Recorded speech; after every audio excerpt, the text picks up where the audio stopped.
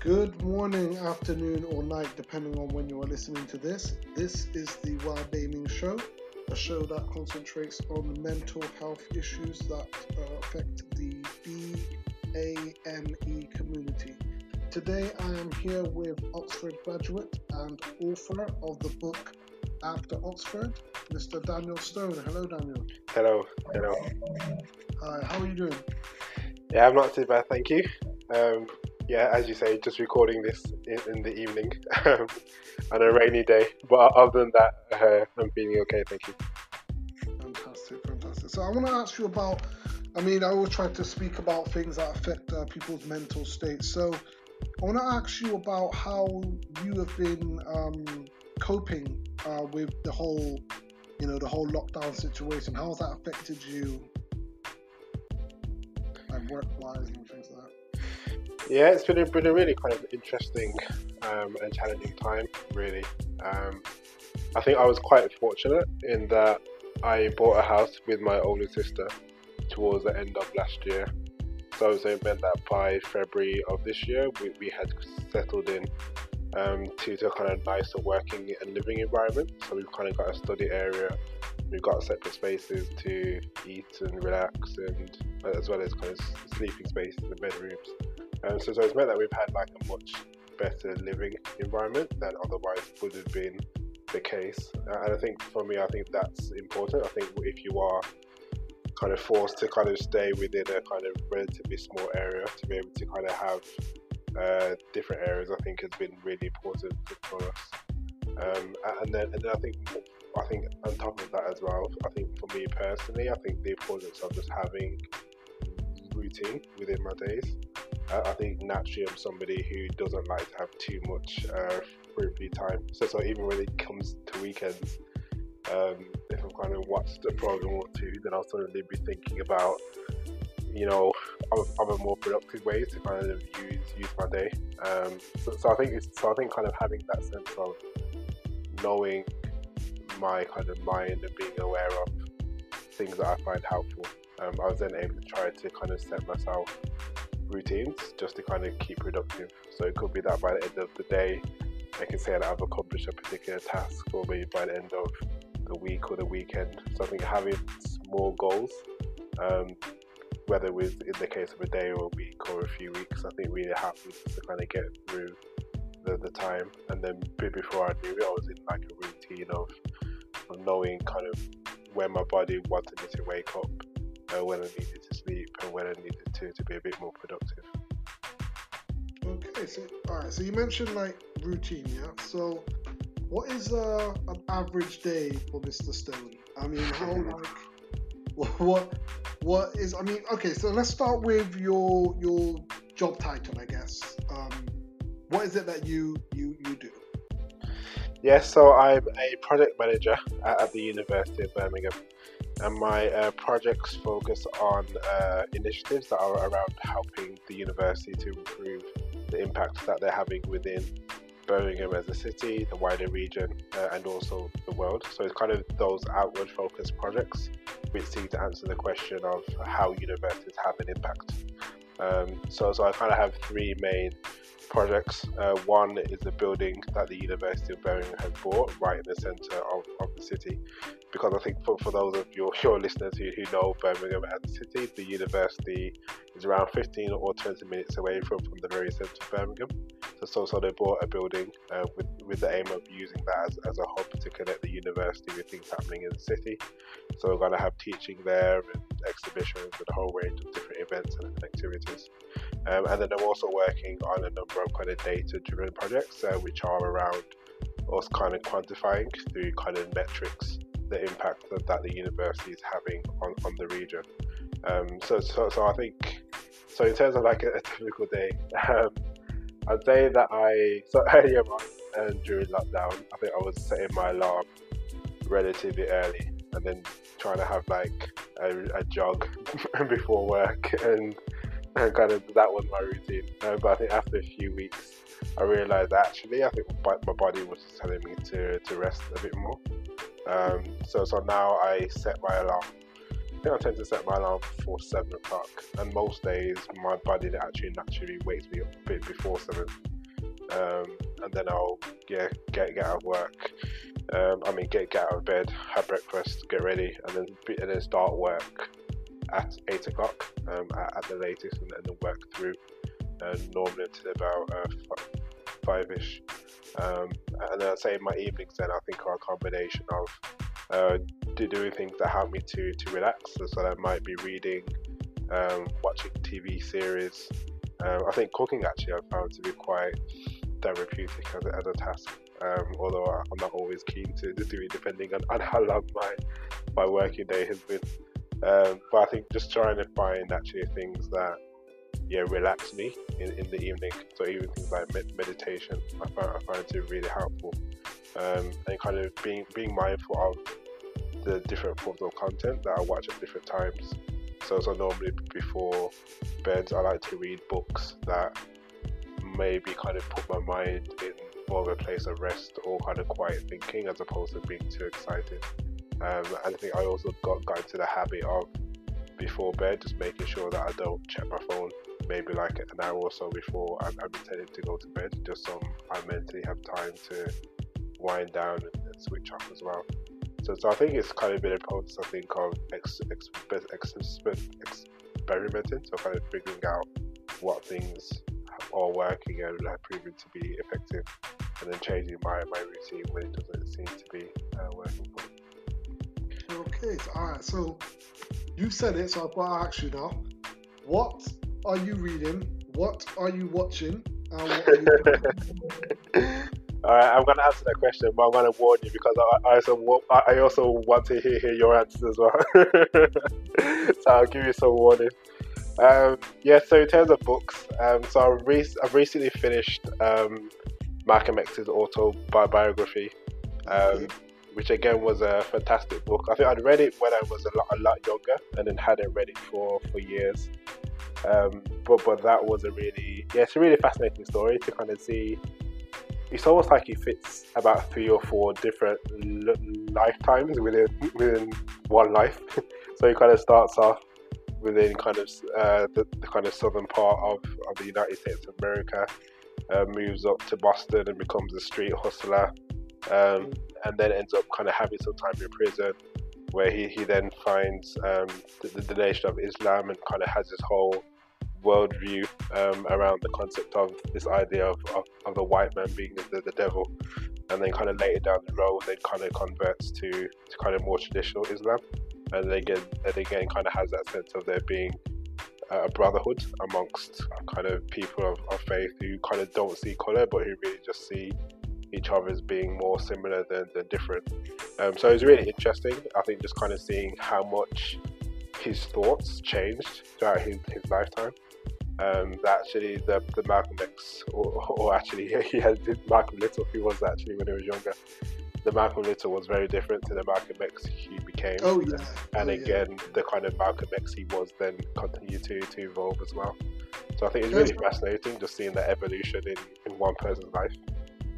Yeah, there's a film. It was about, I can't remember the name of the guy, but he was rolling with Malcolm X at the time when Malcolm X was like a street hustler, sort of a pimp, I can't remember the name of the film, but there's a film. I think for some reason I'm thinking of, what's the guy's name? He plays Idi Amin. Oh yes, Forrest Whitaker. Yeah, I'm thinking of Forrest Whitaker's in it for some reason. I'll have to look it up. But I don't know. Have you heard of One Night in Miami? No, I've not heard that. So that's a very. I mean, I went to watch it at Bristol Old Vic, and it's a play. Okay. And it's a very, very insightful and interesting play, and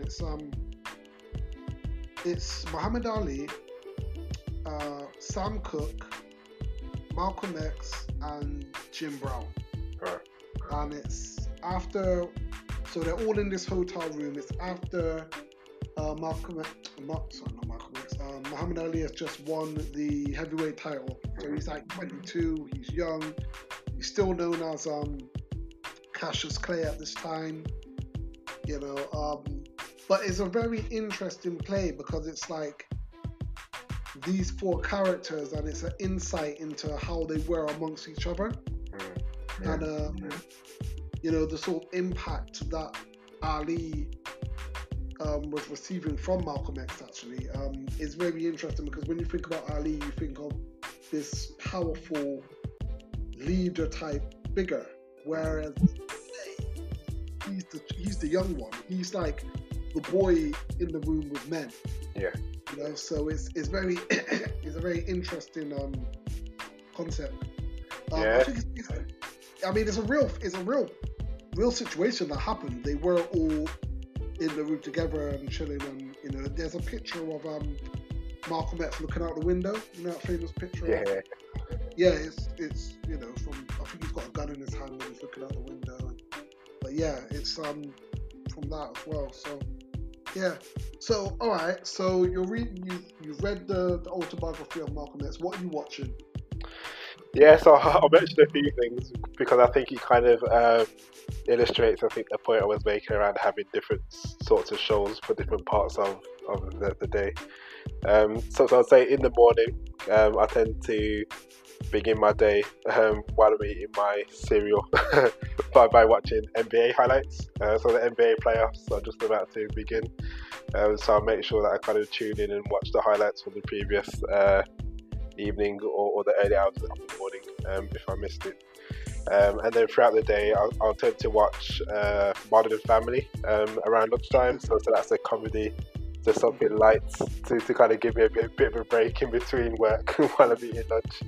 And then in the early evening, I'll tend to watch, there's a series on Netflix called Explained, which basically works through a number of both kind of historical and contemporary issues. So there are things like Bitcoin and weed and all sorts of really interesting topics. So it basically explains in about 20 minutes kind of what the core of some of the arguments are around those particular issues. So I think I like to kind of watch that in the early evening maybe, and then later on in the evening I've been watching Money Heist with my older sister.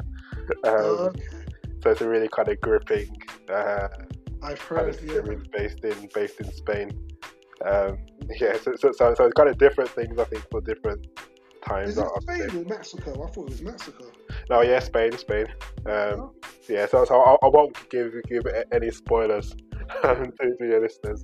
But it's a really kind of fascinating kind of show, how they go about kind of building their particular plots, and just some of the interrelationships between the different characters. I think is really interesting as well. Ooh. All right. Okay. So let's get to the. No, you can't skip. I'm going to ask you. I'm going to put that question back to you now. No, but okay. Just before the cooking though, what are you cooking? Oh, cooking. Yeah. So again, it varies. So the thing is, I'm actually allergic to fish and seafood. So that limits my options in terms of So wait, hold on. Sorry, I have to ask. Right. So you're allergic to seafood. Yeah. You're Jamaican heritage. Yeah? So are you telling me? No, I need to just hold on. I need to brace myself. Are you telling me you can't have ackee and saltfish? Yo, like for me, ackee and saltfish becomes ackee and fried egg. I know you definitely feel my pain in it. Wow. So have you always been allergic to seafood, or is it something that you developed as you grew? Yeah, so I think when I was younger, I always used to tell my parents that I didn't like fish, and I think they kind of thought I was being fussy. So they used to basically beat me. Well, I'm going to say beat me, but they used to kind of force me to eat it. And then I think one day I then kind of burst out in kind of having like bumps and lumps and rashes, and then they realised, maybe it's actually an allergy. So rather than him being fussy, it could actually be a bit of allergy. So then I had the test, and it did actually prove that I was allergic. And even now, I think if I eat something and there's a bit of fish in it, or it's been cooked in fish oils or something, I always kind of have a reaction to it. So it's I've been told that I'm missing out or whenever people are like eating their prawns or, Yeah. or as you say, the ackee and saltfish. But it's part of life, I suppose. I've got a close friend of mine actually, and he's allergic to fish, and he can't really be around it. Oh wow. Yeah. So he's allergic, and he's Jamaican heritage as well. Yeah, I mean, thankfully for me, it's not too bad. I mean, I think if people kind of cook fish around me, and if it's those fish that have like really strong smells, then it will start to affect me a bit. But most of the time, I can be around it without it kind of having too much of an impact. But yeah, I think my grandma actually has a fish allergy as well. So I think there's always been a question about whether I want to be unfortunate one to get it in our family.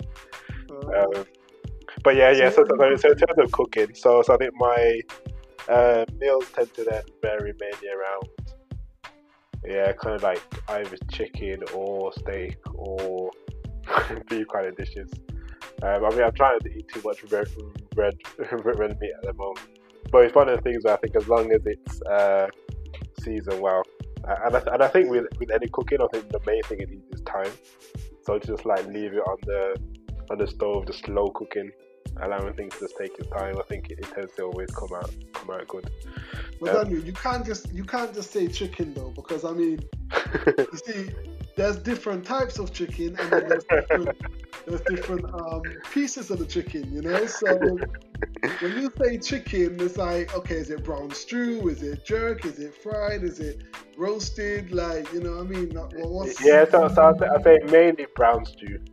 Okay. I think would be my chicken of choice. Just kind of think it's that thing where as I was saying, you kind of allow it to take its time, and it kind of retains its flavour and juices, and probably also maybe from like a health perspective as well. You're not adding too much oil as well. So I think probably brown stew is probably the one that I cook the most. But then maybe if I'm having something, or I feel like something a bit different, then it might be kind of fried chicken or something else. Although to be fair, I do like a good roast as well, like on a Sunday.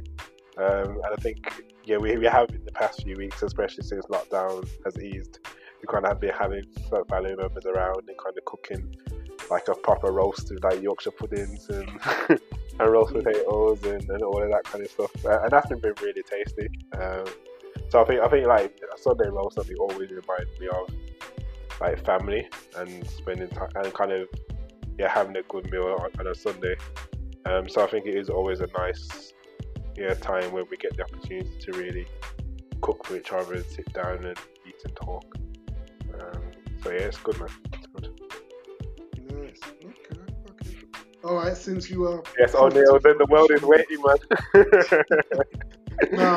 So in terms of books, just kind of started your book actually. So after Oxford, Getting In, Fitting In, Standing Out by Daniel Stone.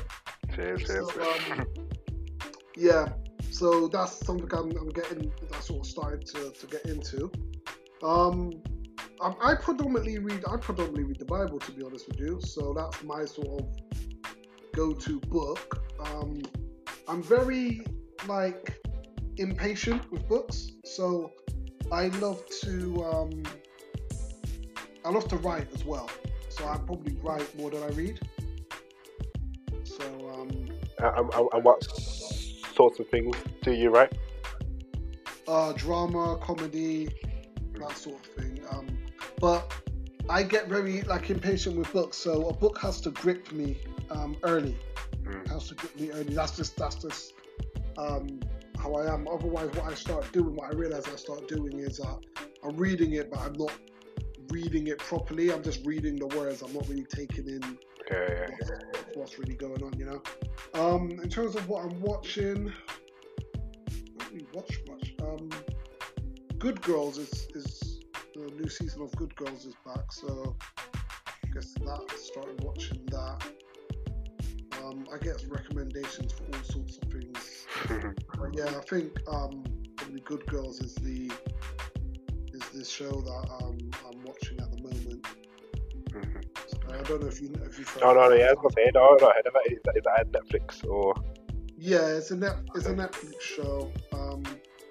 It's about three women that it's sort of Hello, guys. basically it's about women that put themselves in a bad situation and they're trying to get out of it, and it just gets deeper and deeper and deeper.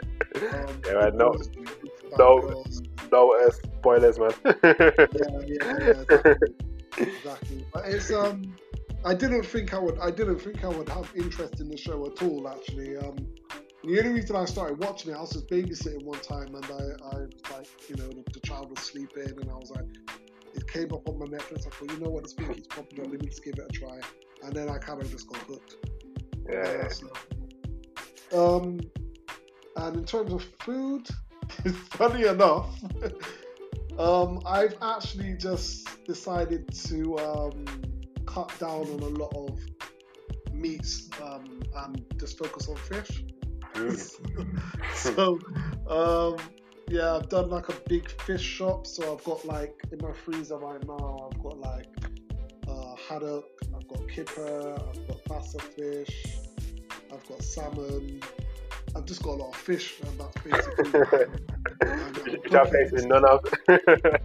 Yeah, just fish and veg right now. Yeah. I'm trying to be low on the carbs and just fish and veg. That's good.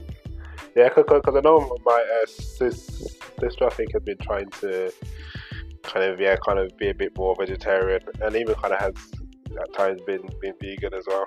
And I think she kind of said how, just a range of benefits of trying to have that as a more of a consistent lifestyle and cutting down meat. So yeah, man. I think it's if you're gonna be vegan, that's what I'll say. I've got Rastafarian family, so my cousins, my uncle, my dad's brother is Rastafarian, and his children, etc. And what I will say is that if you're gonna be vegan, you gotta know how to cook, man. You gotta know how to season things right. You gotta trust me, man. Like my uncle and my auntie, they can throw down. Do you know what I'm saying? Like a lot of people are like vegan food, man, but trust me, if they cook for you, you're gonna like it. You know what I mean? But you gotta know how to cook. Like that's my rule. That's my rule. So, like, you can't just go straight into it and be like, okay, I'm a vegan. Like, you gotta think to yourself, like, can I actually season though? Like, can I do veg this particular way? And rice, am I good at doing rice and peas and all that sort of stuff? So because it's true, because the veg has to carry the whole dish in it. It's not just a side dish anymore. Like it's got to be the main. Exactly. Your flavor, everything. Exactly. So it's but not then easy. again, I mean, funny enough, as you said that you have ackee without the saltfish. I did that once. I cooked up some ackee, just using peppers, onions, tomatoes. I mean, just the ackee on its own, and it was still good. It's still decent. So it can work. All right. So like, let's go into the book a little bit, right? So I want to dive in, but without too much spoilers. But I want you to take me on a little journey of the book. So I want to get back to when you first decided that you wanted to write this book. What triggered it? Very interesting question. So I'll say it's probably been something that was coming for a number of years. I think the first thing was, I think it's always something that's been within my own mind. I think from a young age, I was always somebody who loved reading. I think a lot of the people who inspired me and who still inspire me were people who I read about and whose stories really kind of spoke to me, even though they might have been born in a different country or a different time. So I think I always enjoyed, reading and kind of thinking about, how to put together words. So I think that was probably one big influence. And then of course the kind of focal point of the book, or at least the pivot, is around me kind of getting to the University of Oxford. And so I think there was, throughout my life, or people who always wanted to kind of find out more about my experience of studying there, and also my journey of kind of getting into Oxford. But it never really felt like the right point at that time to kind of put pen to paper. But it was something that I was kind of conscious of maybe doing at one point. So I think you'll kind of see throughout my book at the start of each chapter, I kind of put a quote from a book that I read. And so for a number of years, whenever I was reading a book, and if there was a particular quote that stood out at me, I'd write it down in like a notepad with a view to then one day, once I was beginning my own book, to then be able to reference those quotes. So it's something that I'd always kind of been playing around in my mind and something that I might want to do. But I think the time felt right because I'd kind of gone through a kind of moment of personal tragedy. I lost my mom after I think a 5-year battle with cancer. And so I think in the kind of midst of that grief and kind of coming to terms with loss, it just felt like the right time, I think, to reflect on life, to reflect on the childhood that I'd had and all that my parents had put within us as kids. And then to kind of go through that journey of thinking about getting to Oxford, but then also life afterwards. And the kind of final chapter does really focus on those last few years of kind of being with my mum and that whole period of time. So I think it just kind of felt like the right time to reflect, to be thankful, but then also just to think about the person who I'd become as well. When you write a book like this, obviously the aim is, a book like this, in my opinion, this is a book to inspire. Would I be correct in saying that? I'd say to inspire, but also to be honest and open as well. Because I think I think you do have to be cautious around messages of inspiration.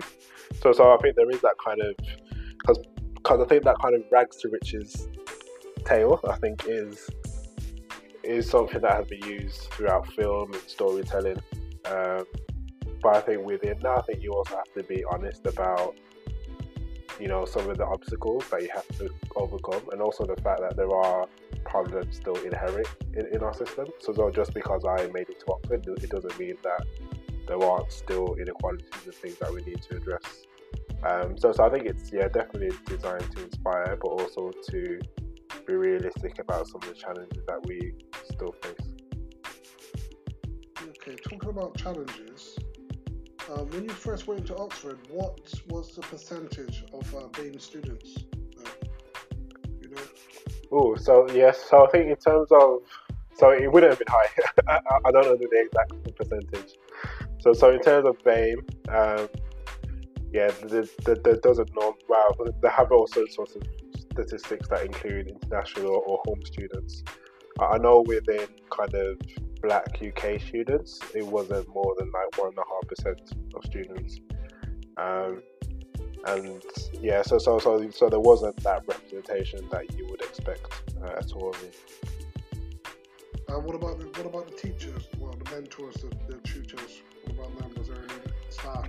I don't know the percentage, but I don't recall ever having a Black or BAME. Actually, no, I recall having actually one BAME maths and statistics teacher. But it was quite an international place, so I think a lot of our tutors, while being kind of Caucasian, had come from other countries, parts of Europe and America and so on. So I think there was probably from quite on just a sense of difference. I think especially kind of coming from somewhere like in the city of Birmingham, which is a real kind of diverse mix of people from all sorts of different backgrounds. It was quite obvious that there wasn't the same or anywhere near the same level of diversity. Okay, so what about when you were in? Okay, so let's go back to primary school, yeah? Primary school and secondary school, what was it like? Was that diverse at all? Yeah. So I kind of grew up in a place called Handsworth in Birmingham. And Handsworth in itself is a really kind of diverse area. I think it's one of those areas that when people first moved from Jamaica in the 50s and 60s, they tended to kind of settle in this particular part of Birmingham. And then there was something called white flight, which is where as more black people and people of color started to move into the area, then yeah, all of the white inhabitants then kind of moved out into other parts of the city. So then bit by bit, Handsworth then became transformed to then kind of having West Indian families coming from India, Pakistan, and then in more recent times places like Bangladesh and Poland and so on. Would I be right in saying that, because I've heard this said before, would I be right in saying that Handsworth is like the Brixton, basically? Yeah. It's like Brixton's, Virgin in Birmingham. Yes. So I'd say, yeah, that's correct. So he's very much the kind of Brixton equivalent. So as you say, you can go down to your market and get your bun and hardo bread and everything else that you would kind of expect within Handsworth. Was kind of how it was in those days. My parents were born in Handsworth, and then I was then born in Handsworth as well. And I went to the primary school that was just at the very top of our road. So the primary school reflected the area around it. So it's very much a whole mix of people from all of these countries. And my secondary school was the same. So say in my secondary school, the majority of students there were of Caribbean or Indian heritage, with the kind of smattering of people from other backgrounds as well. Okay, and what about college? Yeah, so I stayed at the same school. So I went kind of from, so my school is called Hampton Hall, just a normal state school, but they also had a sixth form. So I stayed at that sixth form throughout my A-level years. So mentally, how did that affect you, going from an environment where you saw people that looked like you, or an environment where a lot of representation was about, and now it's like you're the sort of token black guy in, not only are you in a different university, you're in a different city as well. So how does that affect you mentally? Yes, it's an interesting question. I mean, the first thing to acknowledge is that we're all very different, I think, as individuals. I think I always love those like personality tests. I mean, I always take them with like a pinch of salt. But I think they can be quite helpful to understand how you as an individual respond differently to like different environments. So my personality test is INTJ, which is introverted. I don't know what N stands for actually. I think it's because there's sensing and then N is something else. But then the two strongest characteristics I have are thinking and judgment. Right. And those are so with the other characteristics, so kind of like bits of me that was one part, bits of me that was the other. But with those two things, thinking and judgment, I was pretty much, I wouldn't say 100%, but was pretty much almost there on those two elements of things. So I think what that means when I encounter these situations is that if I can kind of think through why the situation is as it is, and then make a judgment as to how best to respond in that situation, then I tend to be okay. So the fact that I kind of went to Oxford, pretty much expecting it to be as I found, so I didn't expect to meet many people who looked like me. But then my judgment was then, okay, given this situation that I'm in, what is the best response for me to have? And I think the first response was not to put too much pressure on myself to be something that I'm not. So there was actually one other black guy in my year group, and I think at times I think he did struggle with kind of how to respond to the fact that he was in such a minority.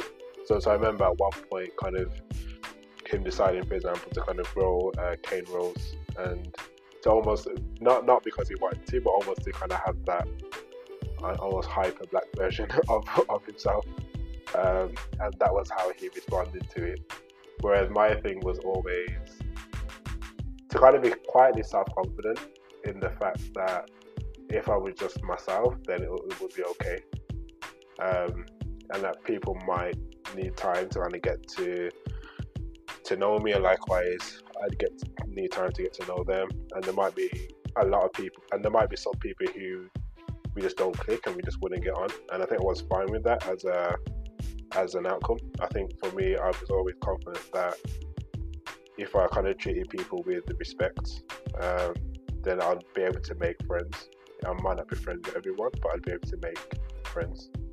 And so I think that kind of sense of perspective, I think, really helped, because it just meant that I didn't put myself under too much pressure. And then I think after that, I then went about trying to find different anchors to kind of keep me rooted during my time at university.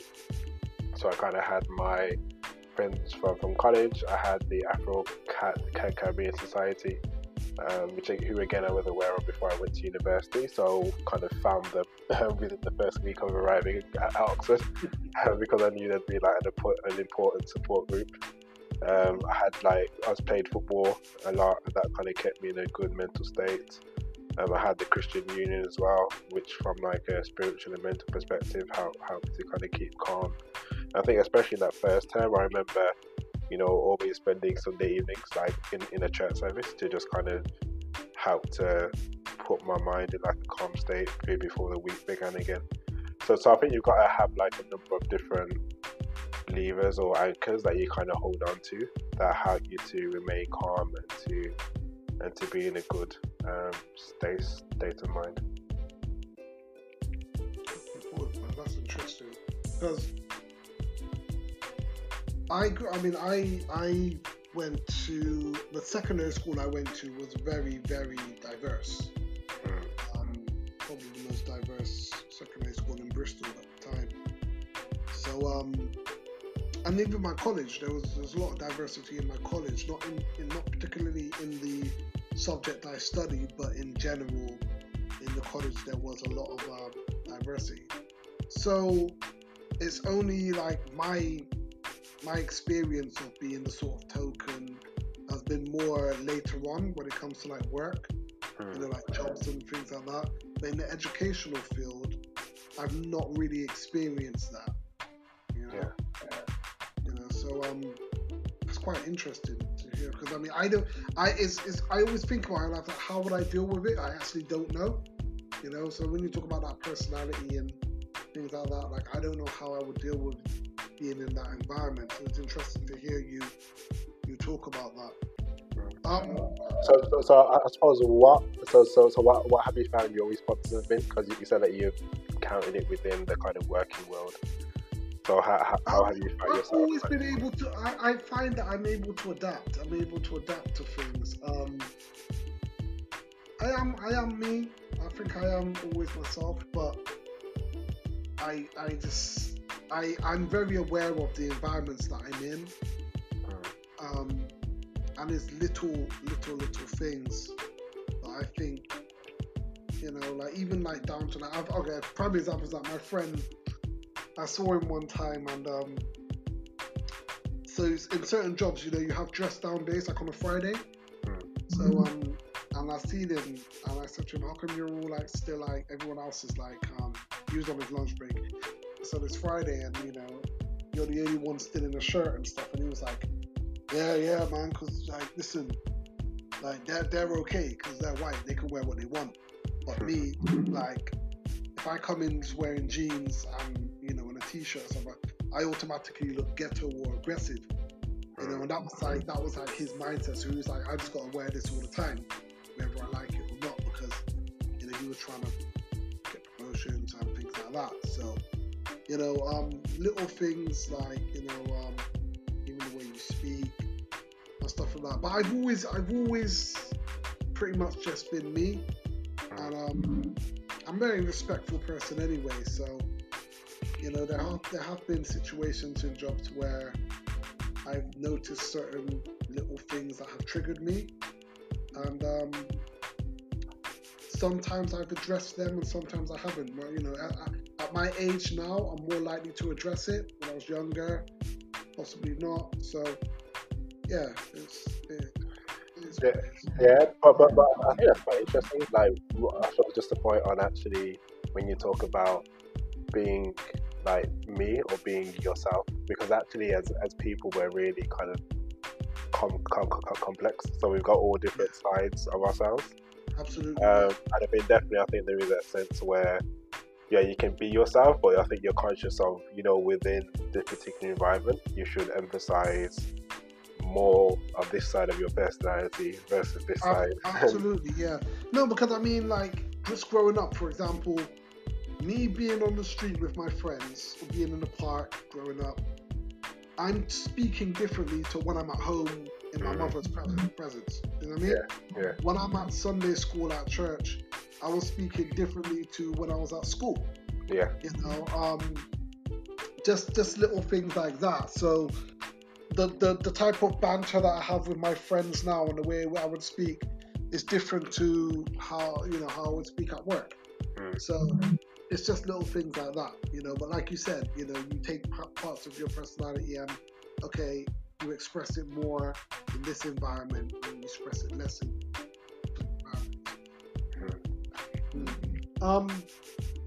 So let's just get back into the book. So when you first arrived at Oxford, and I know I've asked you this previously in an interview that we had, but what was your initial goal? Yeah, I think my initial goal was survival, just to make it through that initial. But both survival, but also adapting. So for example, within that kind of first term, obviously you're adapting to a whole new environment in terms of being outside of Birmingham, being in a new city, being in a new cultural environment. But also the kind of work expectations as well were very different to A-level. So we kind of had 2 essays a week to do, and so a lot of that first term we're just trying to. It's almost like kind of being on a treadmill when you kind of start kind of without running and then you're getting faster and faster. Except that in this case in Oxford, it's like you kind of jump on a treadmill when it's already at top speed and you got to try and figure out how to survive and keep going. But then after a certain amount of time, you do begin to adjust to the speed and you start running, and before you know it, you're doing things that you didn't think you'd be able to do. So I think a lot of that first time, I think, was me adjusting to the speed of what Oxford was like from like a workload perspective. And so my goal was to be able to kind of adapt to life in Oxford, but then also once I'd adapted, to be able to then think about how I could use Oxford to do things I was interested in. So whether that was on things to do with access, which is around helping other young people to kind of get into Oxford. So I think within the first term was involved within the Oxford Access scheme called Target Schools. So I think after that period of adapting was then me thinking about how I could grow and develop and use my time to do stuff that I was passionate about.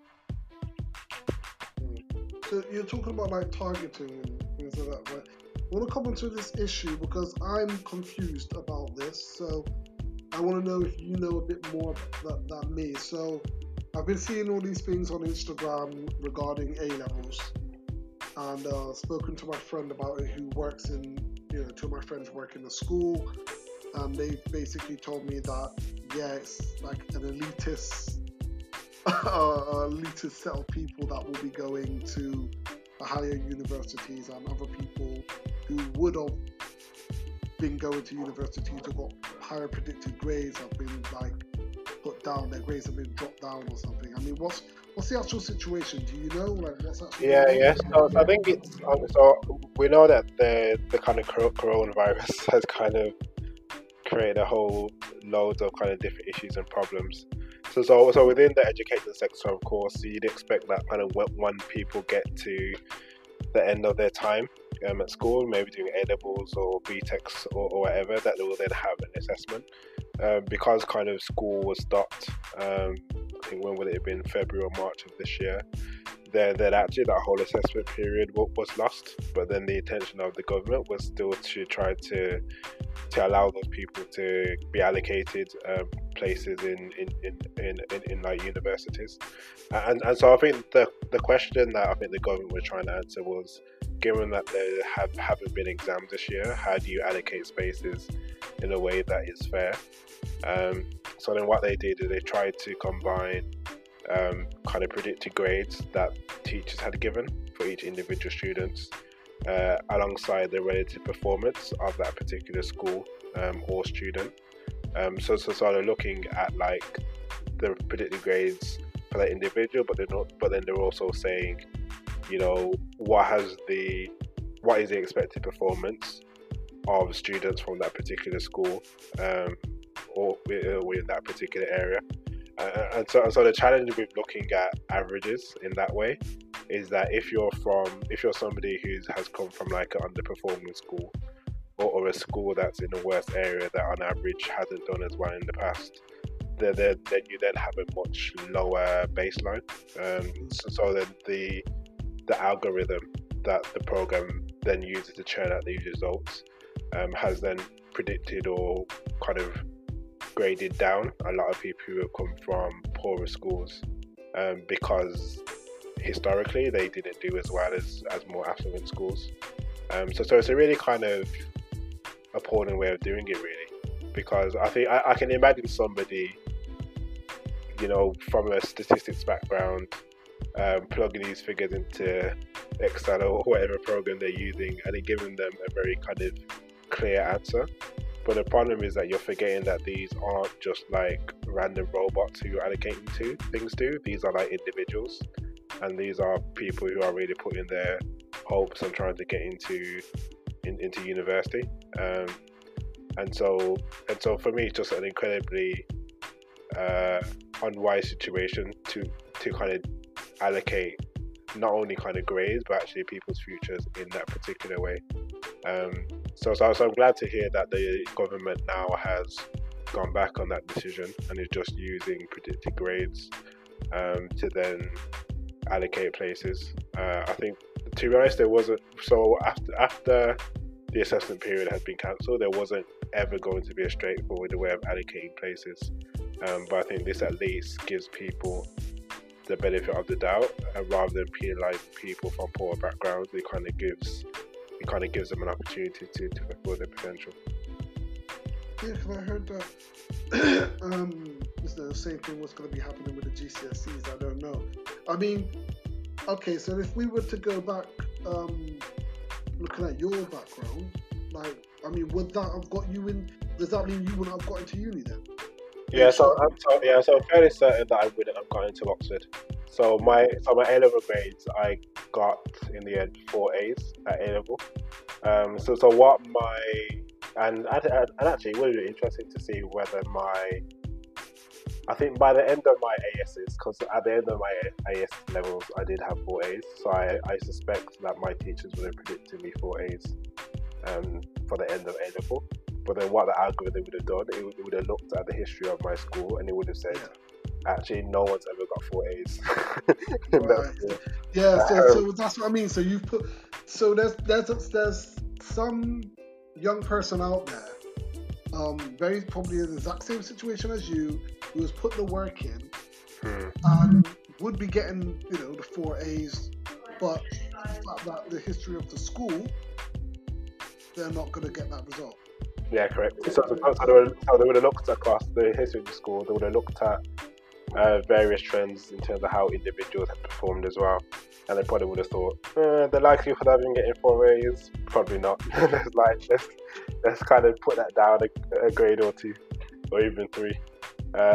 So it depends on kind of how many grades are awarded. So maybe if I'd been given 3 A's, it would have been enough.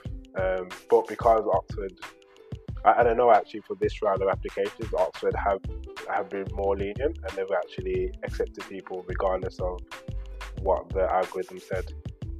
So actually I might have got in just because of Oxford's grace as opposed to the underlying system. But in theory I probably would not have been given 4 A's. That's crazy. I'm just really like, you know, now that you've really explained it, I kind of thought that's what it was anyway, but I wasn't 100% sure. But it is really a depressing thing actually, because, you know, there's so much young people out there with potential to go to where they need to be, really, and unfortunately they end up. And it's just the kind of unfairness that I think a lot of people can't really, because so I know the universities, and every university kind of, well, apart from Oxford and Cambridge, tends to go into kind of clearing, and that's because there maybe have been students who were predicted to get certain grades and they've taken the test and then didn't get it, and then so they then have to think about other universities. And normally that's quite a difficult conversation, but the students can accept that they took the test and they didn't get the marks that they expected.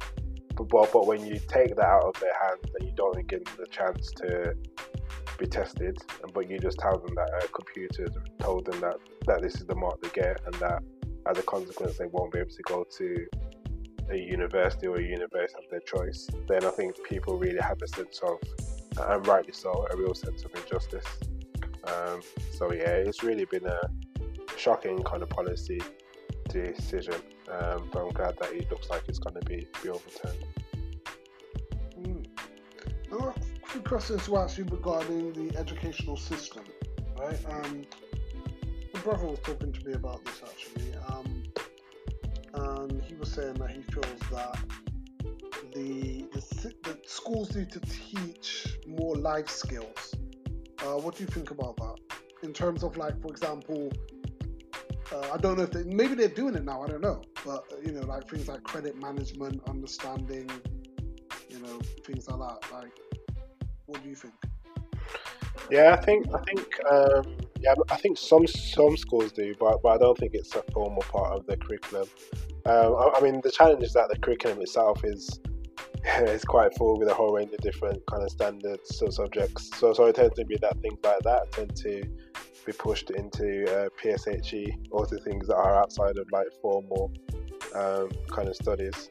But I think it's definitely kind of worthwhile, because I think when you think about actually the number of people who get into financial difficulty, or who don't understand basic things to do with kind of interest rates and credit and debt and all sorts of different things.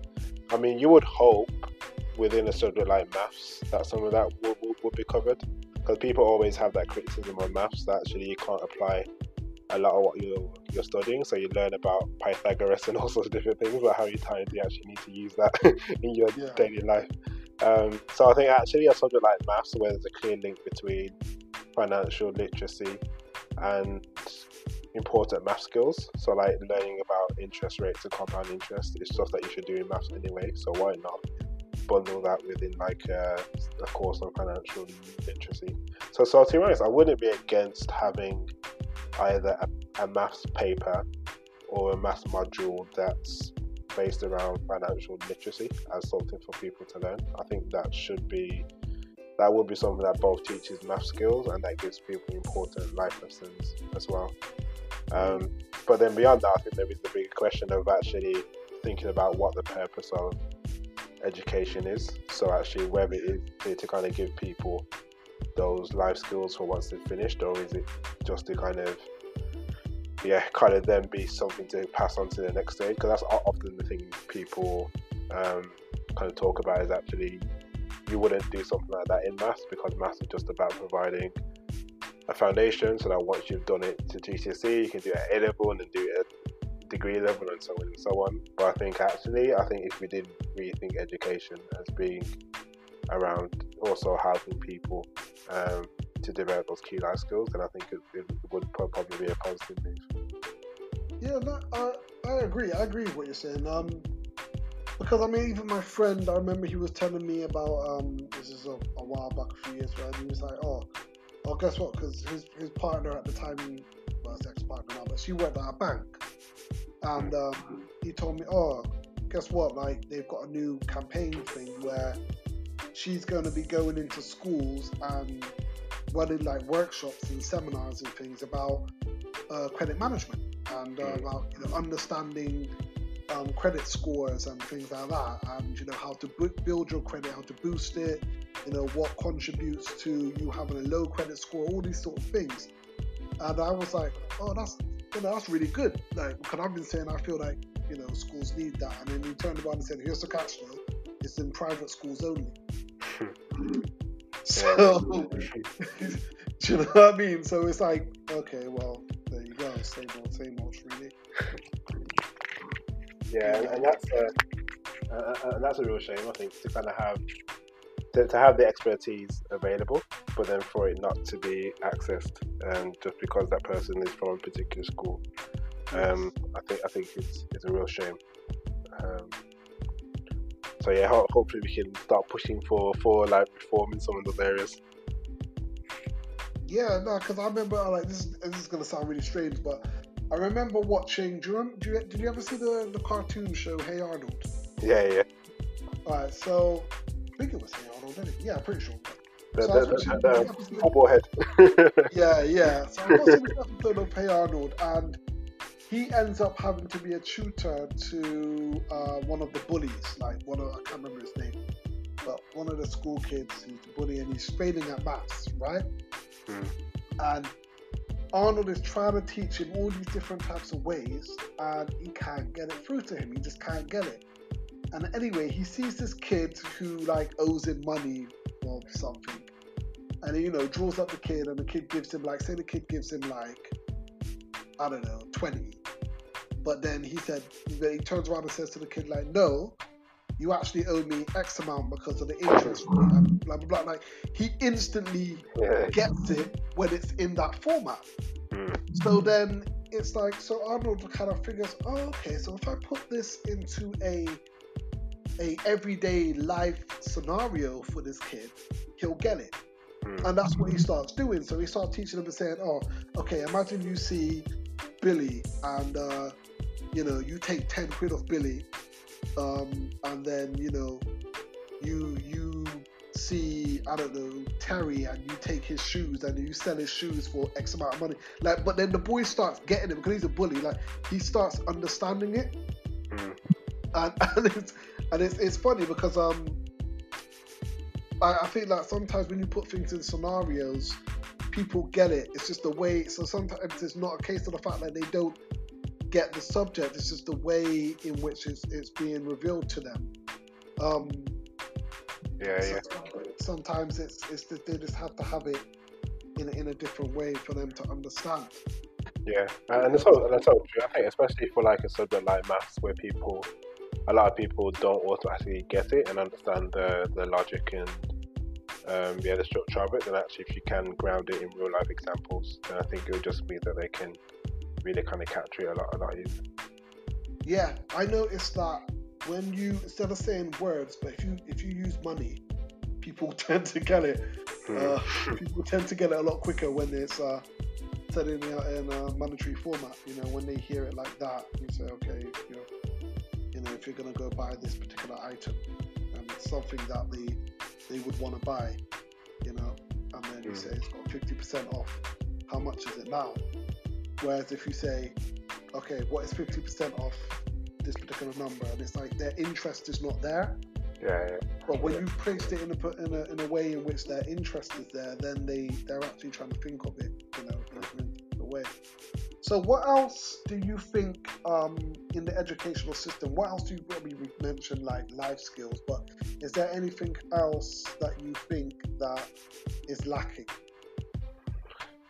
Yeah, so it's really interesting. And the reason why I'm kind of pausing is because I think there is a question of how much do you put on schools to try and do something about, and how much and how much do you try to build families and communities to be more resilient for?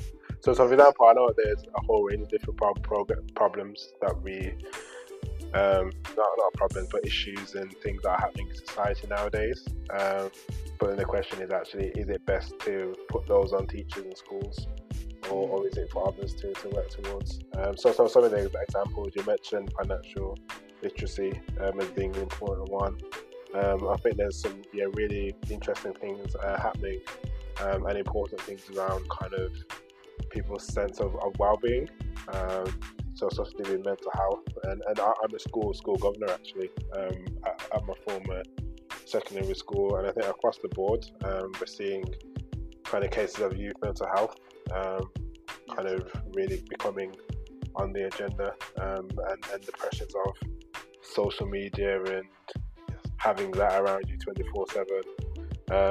And I think just kind of helping people just to kind of reflect on the sorts of people who they are and want to become. I think there's a whole kind of piece of work there, which I think used to be done through kind of churches and religious communities, and as kind of societies have become more secular, again there isn't really kind of a clarity around who's taking up that particular role in actually just developing people with character and morals and everything else. So I think there's a lot of different issues and challenges that I think a lot of our young people are facing. And schools are equipped to kind of deal with some of those things, and they'll kind of have to because they've got young people around them 24/7. But I think there also has to be a certain degree of input from families and communities as well, if we're going to reverse the tide.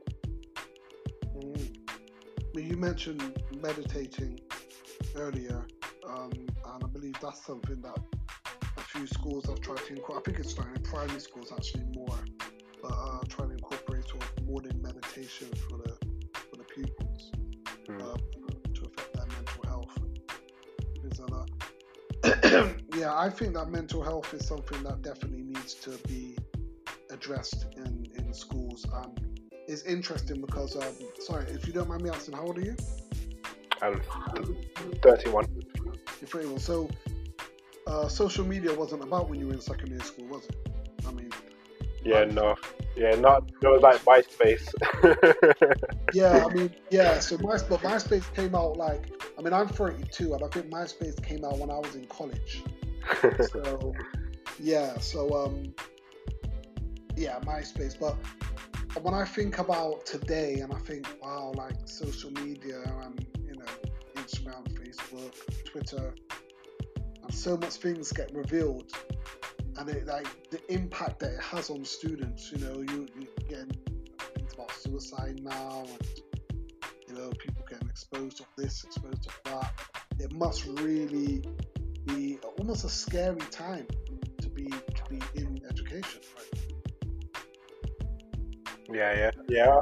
I completely agree, because I think for me that there's a sense of not being able to escape. So I remember kind of as you say, kind of growing up. Sometimes you kind of get people who might fall out and talk about having a fight, Friday after school or whatever, or you kind of fell out with someone, or someone called you a name or something, and you're kind of thinking about how you might resolve it. But there was always a pause. So sometimes if you're out at Friday, you'd have the whole weekend, and then by the weekend things would cool down and things would move on, and nobody was in contact with you over the weekend. Whereas now it's just constant, but there's not that cut, so everything must be just feel so much more intense, because you're constantly just exposed to things happening around you. And as much as humans can be loving and supportive and kind, sometimes they can also be incredibly hateful and vicious. So to not be able to shut off from that, must be just incredibly difficult for a lot of our young people. Do you do any form of mentoring at all, or do you have any aspirations to do that? Yes, so not presently. So I think I used to a few years ago. I think I am always open to it, because I think I do recognise the importance of being able to just kind of pass on your experience and perspective. And I'd say, although I'm not a kind of formal mentor, there are people who I've known for a number of years who are maybe a few years younger than me, maybe 5 to 10 years younger, who if they come to mind, I'll message them and we'll kind of have a conversation, or equally they'll contact me to kind of have a conversation about something to do with careers or education. So I think while I'm always keen to have those conversations, I don't currently have a formal kind of mentor. Okay, so you, like I said, I want to ask you this. do you ever get? Okay, I had a teacher on my first podcast actually. Funny enough, and it was about education. And she is a black deputy head secondary school. And you know, when people meet her, they don't assume that she is what she is, because you know she's got to be maybe a teaching assistant, or you know maybe a parent of a student or something like that. But they never expect her to be, you know, that level.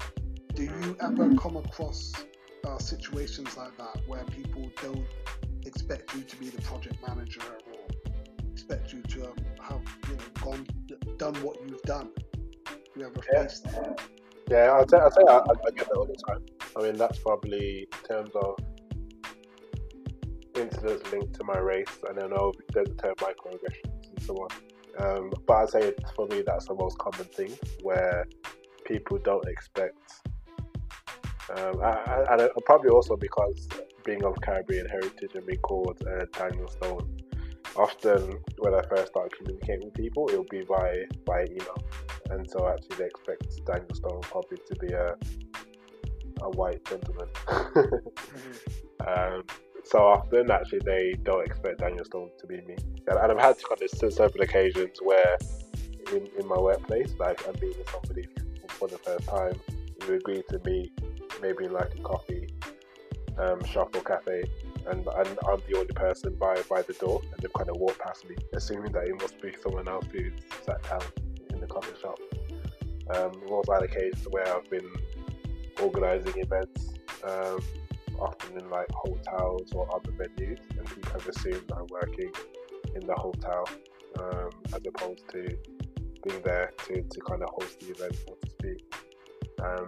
And yeah, they've also kind of had people who kind of went, I think when I was still a student, I kind of get people who, after hearing that when I said I studied in Oxford, like they'd kind of assumed that I meant Oxford Brookes University and not the University of Oxford. So I mean, you do kind of get all sorts of different, kind of prejudices that are kind of born out in your life. And I think the thing I always say is, you know, from a psychological perspective, we know that as humans, we are designed to make kind of snap judgments. But the thing that we have to be aware of is actually when our kind of stereotypes become prejudices and then lead to discriminatory action. So I think in all of those cases, I think you would have hoped that the person in question would have spoken to themselves and said, although my initial reaction may have been that because this person is a young black male who's working in the hotel, what other cues are there around me for me to actually realise that, no, this is the case. So I think we do have to, so I think because we live in a society where we have people who look like me haven't traditionally occupied positions of leadership, I think I'm aware that there will be a period where that needs to change, and it won't change overnight because of the things that have been entrenched in society. So I think we just have to, for us as the individuals who are the forerunners in some of these situations, I think we just have to treat it with as much understanding as we can, and not allow it to discourage us, but continue to push forward in whatever field we're in. Alright, I'm going to close with this, and I wanted to, before I even say the question I'm about to ask you, I just want to make it clear that I mean absolutely no disrespect with what I'm about to say, okay? Do you feel like, okay, the fact that you've gone to Oxford, okay? You're a black person, you're from Hamsworth, you've gone to Oxford. Should we be celebrating the fact that you're a black person going to Oxford, or should we be looking to normalize the fact that you've gone to Oxford? Should we be looking at it like, okay, he's gone to Oxford, that's great, we expect that he's able to do that? Or I personally kind of feel like sometimes we look down on our own selves. Like I heard that, okay, this guy called Daniel Stone's gone to Oxford. That's great. And obviously, anybody able to get into Oxford is deserving of the accolades, you know what I mean? Because it's a hard place to get into. So I do celebrate that. But I kind of feel like I don't want to celebrate it because you're black and you got in. I want to celebrate the fact that you worked hard, you got in, and you being black shouldn't be holding you back. Like, you're able to. Do you understand where I'm coming from? I might not be wording it in the right way, but what's your views on that? Yeah, it's a really interesting question, and something that I kind of wrestled with when it came to writing the book and how best to position it.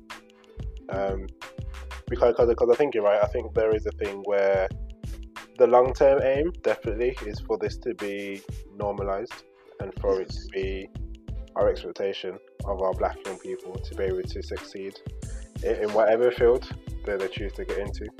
And I think you're definitely right in that even if we get to that utopia, then actually, like, as a community, you would still expect us to celebrate like young people who succeed and get into places like Oxford or do whatever it is that's at the top of their particular field. So I think success, I think, is worth celebrating. But I think that can become dangerous if we then don't recognise the fruits of that success, or actually what went into making that success happen. So often I think some of the dangers of success is actually the stories are mistold and people don't understand what led or what some of the level of sacrifice sometimes required to kind of get success. And so people kind of celebrate the big moment of success but then don't recognise everything that has gone into it. So I think if you're honest about that journey, then I think that's a wise and sensitive way to do it, as opposed to just asking people to kind of blow a trumpet without exploring some of the difficulties and challenges. I think the hope with our book, as mentioned earlier, is to be honest about some of those systematic challenges that we still face, and to be honest about the level of work and the mindset and sacrifice I needed just to get there. And I think in many ways that's kind of what I hope the book shows, is that given my background, I had to go above and beyond kind of what you'd expect anybody to have to do to get into Oxford. I talk about doing my further maths A-level and having to travel an hour and a half to the other side of Birmingham just to study maths, and I do that every 2 weeks, and then in between I'd be at home with my textbook, kind of doing this really difficult work. So I think it's trying to show you, some of the challenges that are still present. But I think you're completely right. The aim would be for it to be normalised. But I think before that moment, I think it is important for there to be role models who people can look towards. Because as mentioned with that leadership question, there aren't many people who look like us, who come from our backgrounds, who do some of these things. So actually having role models who can make it seem possible, I think will then help us to get from the place where we are today to that place of it being normalised.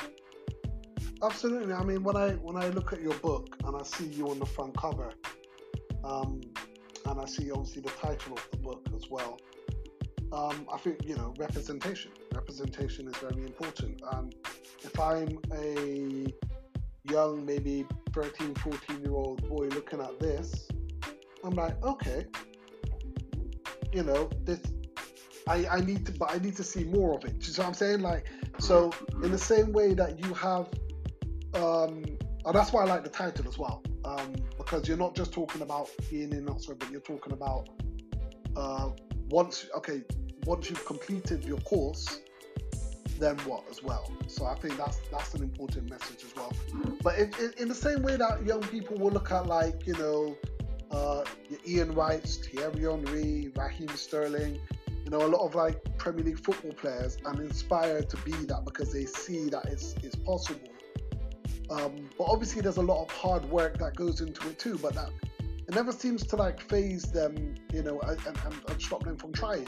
So I think that we have to have that. They have to have that same mindset in education as well. And so there's no reason, you know, why I can't aspire to get to Oxford, and study what I want to at the highest level.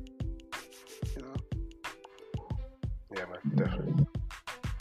But I think in general, I don't want to say we've got a long way to go because that sounds negative. So I don't want to say that. But I appreciate your book. I appreciate what you're doing now for the community. And let me just quickly talk just before we go. Can we just quickly talk about when you were at Oxford? Because you mentioned in the other interview that we had all the sort of things you were involved in. You were involved in quite a lot of things. So it seems like you were really trying to make some sort of impact whilst at Oxford. Can you just talk about that real briefly? Yeah. I think the impact thing is interesting because I've always been a believer that actually you should begin where you are if you want to make a change. But partly because actually, like, the environment you're in is important to try and influence that for the better. But also because you'll learn quite a lot about yourself and about how you bring about change if you kind of start small. So I think for me, it was kind of thinking about, okay, within the context of Oxford, what do I have the power to influence and what do I care about kind of giving my time and energy towards? So I think the kind of three main things I was involved in. So I mentioned earlier the Access Project, Target Schools. So I was coordinating that, so helping students who wanted to get into Oxford by organising shadowing programs. And then each college has so they call it the JCR, which is the Junior Common Room, but that essentially stands for the undergraduate student body. And so each kind of JCR elects a president to kind of attend meetings on behalf of that particular college. So I was elected to be the JCR president for St. Peter's College. So kind of had that position during my second year at university. And so would kind of represent students on issues to do with rent and kind of getting fridges in their rooms and so on. and then I was also involved in a campaign for racial awareness and equality. So I chaired that campaign, and as part of that campaign, we did something called the 100 Voices campaign, which is trying to find the experiences of 100 BAME students at Oxford. So we recorded those and then put those into a report with recommendations for the university to implement. So I think it was that sense of actually me kind of knowing myself, observing what I was seeing in the environment around me, and then thinking about how I could use my skills and resources to kind of bring about a positive change. Okay, when you said 100 Voices thing, I mean, obviously it's a while ago, but you know, how far did that go? What happened? What came of that? Did anything come of that? Do you know? Did they implement any changes? So I think they. So we had. I remember us organising on the back of that, organising a conference where we kind of invited a number of different academics to come and speak and give their thoughts on things. I think that the difficulty with Oxford is that because Oxford as a university is actually split up into 38 colleges, so actually there isn't that sense of there being one person who speaks for everyone. Like, you've got to kind of work independently with a range of different colleges. So I think some did come on board with different things that they agreed to, but there wasn't anything that was uniformly agreed. And I think one of the challenges with student campaigns is that you're only there for a short period of time and then you move on. The good thing with the 100 Voices was that actually, I think several years later, another group of students heard about it and almost picked up where we left off. So they then did like a follow-up report and were able to try to hold the university to account on other things as well. So I think there will be a continuous push for change, and I think definitely on the back of Black Lives Matter, I'm expecting there to be a real push, and I think the kind of training needs across the spectrum. So both within student admissions, within kind of staff members and representation amongst staff and academics, and especially within the kind of curriculum and thinking about what's taught and ensuring that that's as diverse as it can be. Brilliant. Well, we appreciate you coming on the podcast today. No problem. My pleasure. Thank you for your time. Thank you for your insight. Thank you for your book. Thank you for what you are doing now in your career. And wishing you all the best for the future. Looking forward to hearing from you more in the future. Brilliant. Thanks, O'Neill, and thanks for the chance to contribute to this really interesting and important conversation as well. No problem. Thanks for coming. So, until next time, this has been the WellBAMEing Show. Good morning, good afternoon, or good night.